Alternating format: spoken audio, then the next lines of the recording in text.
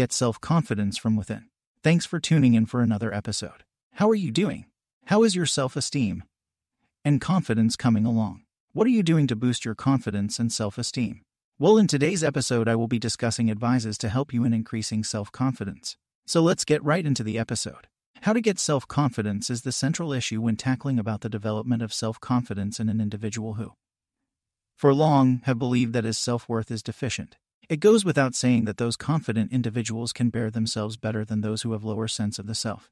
They are them achievers, the people of the limelight, the center of the society. They walk straight, speak their meanings very well, and influence people, both subtly and obviously. In short, they are those who care, recognizable even from afar. Sometimes, self-confident people are very much loved by the society. It is maybe due to their charisma, or they are, by nature, very amiable. However, there are those self-confident individuals who, just by leaving, makes the room lighter. These are a very dissimilar display of self-confidence.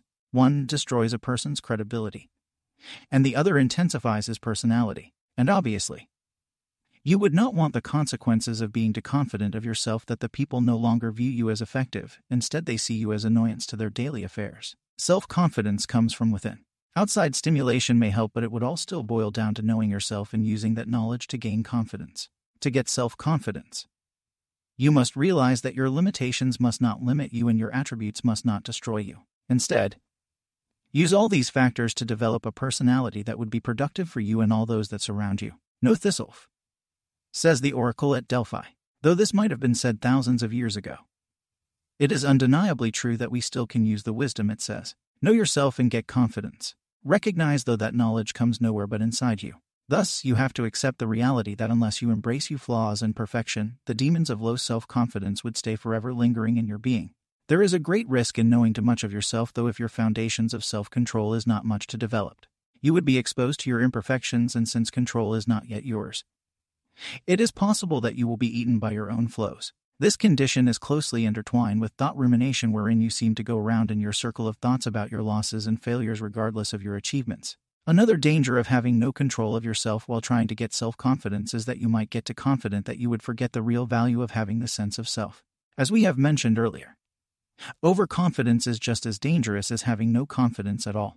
This would send you back to failures or worse, to eventual downfall. Knowing yourself is one factor that may either be dangerous or productive. Self-awareness oftentimes helps people realize how wonderful their creation was.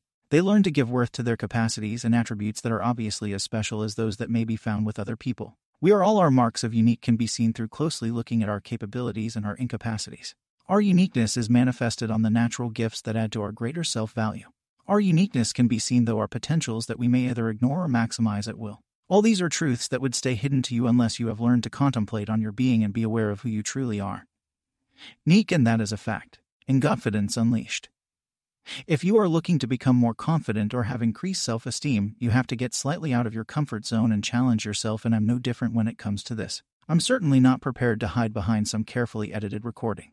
So as always, you get the raw, unedited version. Just like with all shows, I need your feedback. Let me know what you want me to talk about, what you want to hear. Happy listening, and shalom.